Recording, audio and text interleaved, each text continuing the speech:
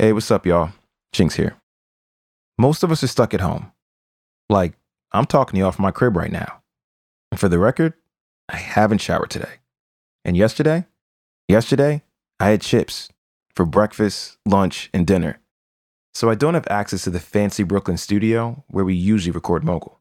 Like your favorite artist at the beginning of their music career, me and the rest of the Mogul team can't make a polished studio album right at this moment. And when musicians are in positions like this, they usually just work with what they have. The end product is immediate, fun, and just raw. It's why I love mixtapes. Think of some of the greatest music you've ever heard. Lil Wayne's Drought 3, J. Cole's The Warm-Up, Jay-Z's S. Carter collection, classic music. All of them are mixtapes. So that's what we're gonna do here. We're gonna try something new. Every Wednesday, we'll bring you episodes where we talk to people we love and admire about their favorite moments in hip-hop.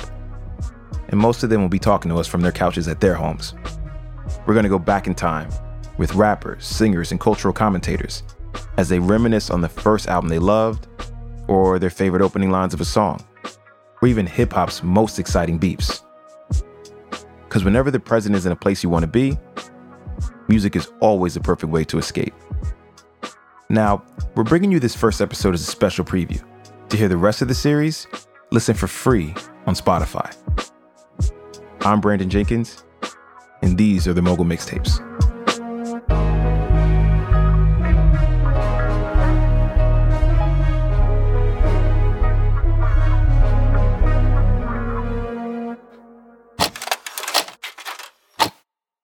This episode features one of the best event hosts in hip-hop. Hands down, one of the funniest dudes I've ever met. And he's a man whose real first name I do not know. Mouse Jones. And Mouse is great at a lot of things. But if you ask him... To be honest, I'm just a nigga that be talking shit for real. Like, that's really all it is. That's really all, everything circles back to that. Like, everything circles back to my ability to be able to talk shit. I feel like that simplifies it, but like, people need to understand, like, to be able to do that as a profession means you got to be able to talk shit at like a very high level. Yes. This is not low level. This is not surface line shit talking here. Like, this is tried and luxury. True. This is tried and true, barbershop tested, lunchroom tested, gangster approved. Like, this is, you had to earn your stripes to talk this kind of shit. Where are you recording from? Where are you speaking to me from? So I'm on Long Island, where I was born and raised. I'm on Long Island with my family. Yeah. So I'm out here. I'm at my parents' house. I'm at my childhood house. I'm sleeping in my childhood room. What's that like? Man, you ever want to not feel grown? If you ever want to not feel grown, go live on your own for mad years and then come stay at your parents' house. Facts. Like, that's what it feels like. Everything I've been doing is wrong. Everything I've been doing, no, you can't do that here. You need to go. It's like, oh, man. You know, with black families, it just is what it is. So it's like, all right, ma, you got it. I think with this podcast, a lot of what we're doing is going back in time, right? Like, we're thinking about moments that we're nostalgic about, moments that made us laugh, that were interesting to us, that we talked about with our friends. And I know for you, one of those moments was, I believe, the beef between 50 Cent and Ja Rule. There's no greater beef in hip hop. I don't care what it is. There's no greater beef than the beef between Curtis Jackson and Jeffrey Atkins. So I get, like, even take me back to this time where you're like 2000, 2001, like, sort of. Right. What's the rap world look like for Mouse? Right. Back then, Ja Rule was running radio to some extent. Y'all make some noise, man, for Ja Rule. I mean, obviously, he had to share it with the Nellies, of course, and the DMXs and all that. But Ja Rule was a presence on the radio. You didn't have to go find his music. His music found you. Do you remember what songs? Yeah, especially 106 and Park Days, Living It Up, Ja Rule and Case. Come on. Damn, Missing You, Case. You know, I remember the Ja song. What was the name of the song he had with J-Lo? That's when I felt like I was like, oh shit, Ja's on. He's on top. R-U-L-E. What's my name? That one. Fuck, what's the name of that record? damn, I'm drawing with a blank. The music video, he's got the Jordan 16s on. Yes, She's got like the pink like velour short set. Like I'm gonna tell you, I'm real. I'm real. The I'm real remix.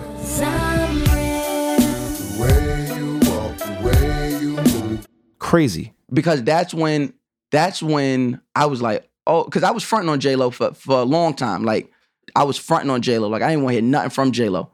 But this goes to the credit of what hip hop was doing that time in the mainstream. The minute Ja Rule got on it, we accepted it. We're now looking at J-Lo like one of ours. Like it felt hood, but it also felt like this sing-song melody that made all those songs like pop.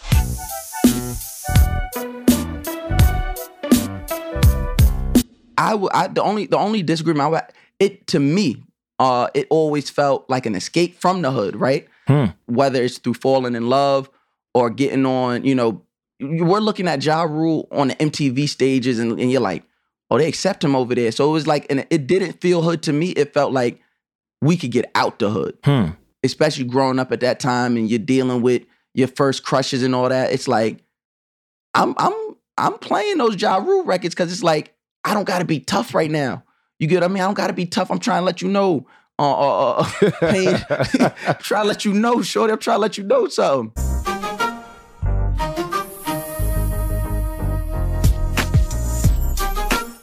At this point in time, 50 Cent doesn't have the resume Ja Rule has. He doesn't have the star power that Ja Rule has. Ja Rule is sort of this, he's positioned himself as this sort of like hip-hop heartthrob. Yes. And at this point in time, some point he gets caught up in this beef. At some point he becomes like the target for 50 Cent. Like where were you at and sort of how old were you when you first like became of knowledge of this beef? So just so I preference it, a lot of it's gonna revolve around my time spent in my uncle's barbershop. I was the sweeper boy. So that whole time being there every day, Saturdays, Fridays, being in there all day sweeping up. So I remember there was these kids that came from Queens and they always would talk about, yo, 50 lit. Like, well, they wasn't saying lit, but they was like, yo, 50. I'm like, who's 50? And like, who would ever believe a nigga named 50? And so something made me say, okay, I gotta see what the fuck is going on. Let's dive deep. The 50 Cent Ja Rule beef is like a never-ending title match that's been going on and on and on for something like 2 decades. And every time you think it's over, somebody gets sucker punched. Literally. Or a chain gets snatched. Or somebody gets stabbed. Before you know it, you find yourself listening to all the latest diss tracks 20, 30, 40 times, pouring over the lyrics, and bopping your head to the sound of these 2 hip-hop heavyweights just going at it, calling each other everything but a child of God. Let's talk about the song I Smell Pussy for a minute, right? So you smell that? What's that? That song has zero to do with beef. But for whatever, that song is about them singing to a woman about sex or sleeping with them. But you don't think about that. You think it's a beef song because for the first minute and a half, I smell pussy. Is that you, Ja? I smell pussy. Is that you, Blay? I smell pussy. Is that you, Irv? Y'all niggas just pussy. Y'all niggas get so emotional. You remind me of my bitch. Like, he just went and put that in the beginning of the song. Like, you got think about that. You know, it's something I've been thinking about and all this stuff. Like in the very beginning, 50's sort of this lesser known character, right? Like, yes, Ja Rule's Ja Rule. Like you said, like he's on MTV stages. He has music videos with these like, these huge, like, these icons that are growing, these R&B singers. Like, why did he even allow himself to get wrapped up in a beef with someone who wasn't on his level? Like, why did that happen? I think what happens is when it's real, you can't avoid it. So if this was just like the best way I could put it, somebody outside the club just making a whole bunch of noise because they can't get in, I don't think it would have the same type of response, even with all the success, right? But because it was real, Ja Rule had to respond as a man. Ja Rule couldn't just sit by and let this keep going. Like, I remember hearing What Up Gangsta on the radio. What up, blood? What up, cuz? What up, blood? What up? And being like, no, Ja Rule, what are you gonna, you have to respond. When we come back, Ja Rule is forced to respond. But is it too late?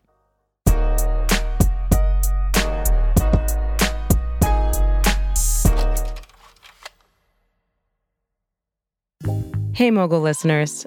On this season of the Mogul Mixtapes, we've got stories of hip-hop's craziest parties, flyest fashions, best verses. Like, that's an all-time, underrated, unbelievable beat. Greatest collabs, and nastiest beefs. And maybe I'm a sick man, but that is the part of the game that I love. It's like chef's kiss. Episodes drop every Wednesday exclusively on Spotify. Tune in to hear from your favorite people in the game talking about their favorite moments in hip-hop.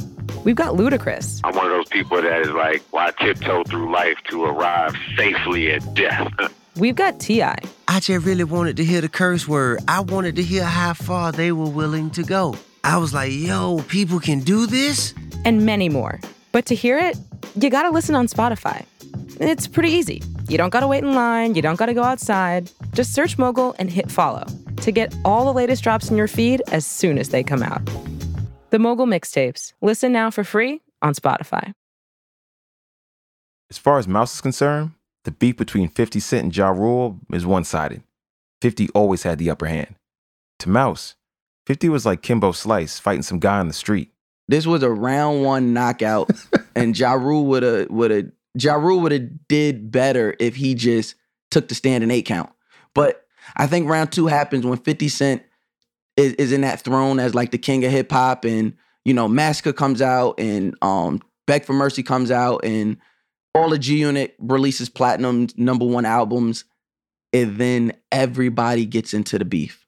You got the Hail Mary freestyle with Busta calling Ja Rule Jeffrey Atkins, like, hey Jeffrey, what the fuck you come involving me for? When Ja Rule can't ignore it anymore, he lets Loose Change off, which Ja Rule to this day has my favorite bar. Like, if we're talking about favorite bars in hip hop, I got like a top 10. Ja Rule's on there. When he tells Eminem to, he says, Eminem, you never gonna know Black Pain, you never gonna have braids. But you could become the first white rapper slain. Just get your money, man. When he did that, I said, Loose Change was a moment for me. I'd be a lie if I didn't say Loose Change was fire. It just wasn't enough, and it was too late. That's what I was gonna say. It was like Clapback was garbage. Yo, but I love the clapback beat. The clapback beat is fire, but the song is garbage. Clap back, we gon' clap back, we gon' clap back. I'm like, what? Who's we? I was like, we gon' clap. Who the fuck is we? I'm not in this with you. When you look at this whole scenario in retrospect, what makes 50 the perfect instigator, the perfect competitor, the perfect champion? First and foremost, 50 is just a villain. Like, some people are just villains. Some people are just always meant to be the bad guy. Explain that further. I think there are just certain people in life where they thrive from being the negative energy. Everything that benefits them from being that negative energy. 50 Cent is one of those people who is the negative. He's just born to be that. And that's how he wins. But like, think about what type of person this is, right? Like, what type of like, yo, it's years later. I mean, this is somewhere like between upwards of 15 years later past this beef. Ja Rule's performing. He's living his life, you know, past the beef, you know, not really fucking with 50. 50's, he's just relentless. I'm thinking about him buying out the first 200 seats allegedly to Ja Rule's show, like front row. We've never really seen anyone like this before. And what he's doing is he's getting under your skin because now he's taking it to the psychology of it, right? Like, but like, why? And that's how it's supposed to be with beef. If we talking about beef, yeah, that's how it's supposed to be. I like it. I love it, actually. I love it. I love when it's not just rap. You know, you mentioned that being a part of the stuff you do, right? Like, not necessarily beef, but being like, yo, you know how to needle a motherfucker. You know, like, you understand the constructs of beef really well. Yeah. What have you learned from the 50 Ja beef? You gotta know how to get a motherfucker to respond. So I tell people this. Any issue, and you've seen some of them firsthand, like any issue I've ever been in, I've never been the one to start it. I'm going to push it to a level that the person who started didn't even know it was capable of going, because you should have left me alone. I come in this almost like a 50. I come into this, I have I'm a high school dropout with a GED. I was in the military. I don't have the college education. Also, I don't have the college education network that a lot of you guys were privy to. I don't have that. I come into this on my own scruples. I come into this saying, hey, I'm gonna just do this podcast and I'm gonna try and I'm gonna be honest about my opinions. And if that pisses people off, that's okay. I knew I was gonna piss people off, and I knew at some point pissing people off was going to cause them to respond. The minute you respond, you're already in a Venus flytrap. Because when you respond to me, everybody who had no idea who I was, now they know who I am. And now guess what? They're gonna come to my side and see that it's not just all this, oh, it's not just beef. It's, oh, this nigga is extremely talented and we want to be fans of him now. You get what I'm saying? So I took that from 50 straight up. Yeah. The task is the task. Yes. But when you can pull someone out of their character and out of their world, and now they have to compete with you, you can still do the task while they're focused. Like, you're looking at the task and they're looking at you. Because all the prestige walks out the door. I love the part of a beef where I get somebody so riled up that their friends say, yo, come on, why you even responding to him? That's above you. That's because I know sick, I got yo. you. You're I got sick. you. I got you. And maybe I'm a sick man, but that is the part of the game that I love. It's like chef's kiss. When you are able to make somebody come out of their way, and like you said, they are no longer focused on the task. They are focused on you. And when you get that, you won, because nothing they ever do will be focused on the task. It will always be focused on you. There's a point in time where Ja Rule stops making these hits, because you mentioned he was Grammy, he had Grammy joints. Grammy nominated, MTV. He was getting all these. Yep. He was big. And then his music changes. Yep. And he shifts towards a more gangsta image. I mean, like the New York video, it's him in the army fatigue. He's very up by gritty. the bridge. Very gritty. Right? I got 100 guns, 100 clips. Nigga, I'm from New York, New York. But that's not what we had seen. I mean, half his music videos were on the beach or, with the, in the park with his, like, whoever the woman was singing on the song. Or it was like one of these movie influence inspired joints. Mesmerized had the Grease influence. Like, it was one of these, but it was never street. If that's your gritty, cool. But don't try and come 5-6 years later by the bridge with the thermal. Like, no. It was the MC it was the MC Hammer on Death Row effect. It was pumps in the bump. And switching your shit up. Yeah. Here goes the thing. It's like boxing. You're so focused on not getting hit again, you're dropping your hands. You're not fighting your fight. That's why your corner, if you watch a boxing match, your corner, fight your fight. I think if Ja Rule just keeps putting out the lady records, he survives this. He survives this. Facts. Is rap different if Ja Rule wins this beef? Yeah, because if Ja Rule wins this beef, it's an L for all street rap.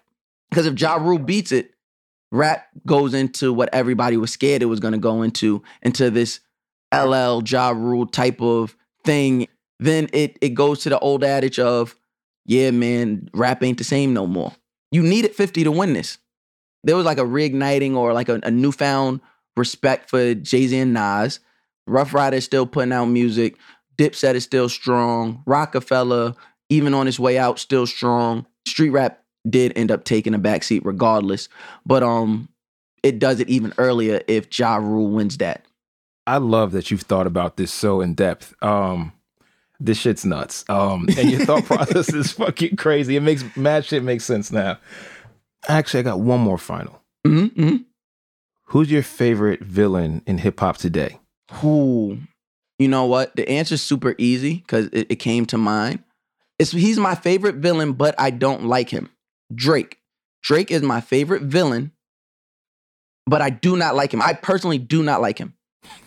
But he is the villain. He is the villain. Like, he released the Tootsie Slide, and I can't stop singing it. I can't stop listening to it. I'm doing the dance. Left foot up, right foot slide. Basically, I'm saying either way, we about to slide. And I'm like, oh, I hate this, but I love this record. And I didn't want him to win again. He is the guy that you don't want to win again, and he keeps winning, and he's cocky about it. He's the villain right now. Look at that. That's how he's being the villain. He's making somebody that dislikes him respect him and say, damn it, I'm here.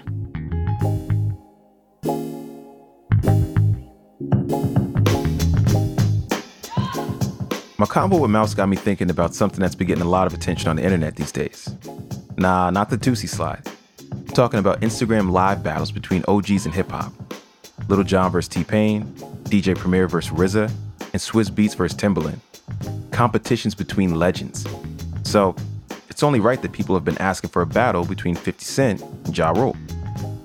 From the streets of Queens to multiple diss tracks and mixtapes, these two have been trading shots for decades. And as mediums change, so have their tactics.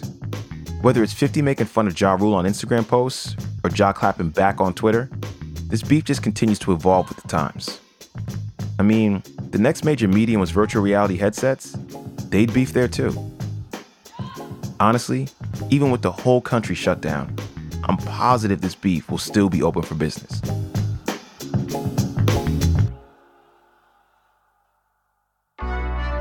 That's it for this week. To hear more from Mouse Jones, check out his podcast Guys Next Door and his new online show called Quarantine Nightly. And if you want to hear the music from this episode, including the shots traded on wax between 50 Cent and Ja Rule, check out our playlist on Spotify. You'll hear songs like Wanksta, Living It Up, and New York. So search for Mogul Mixtape playlists in the Spotify app and turn the volume all the way up. Coming up next week, You know, whether I have my own chicken coop or I have my own greenhouse for growing vegetables, I have my own lake where I'm able to fish. a guide from Ludacris on how to survive a doomsday. To hear Luda's episode, head over to Spotify, where you can listen to all future drops of the Mogul Mixtapes every Wednesday for free. Mogul is a production of Spotify and Gimlet Media. This episode is produced by Saeed Tijan Thomas and Gabby Bulgarelli. Our supervising producer is Matthew Nelson. Our editors are Lynn Levy, Caitlin Kinney, and Chris Morrow. Sound design and mixing by Haley Shaw. Music supervision by Matthew Bowl and Liz Fulton. This episode was scored by Nana Kwabena with additional music by So Wiley. Stay safe, and I'll see you all next episode.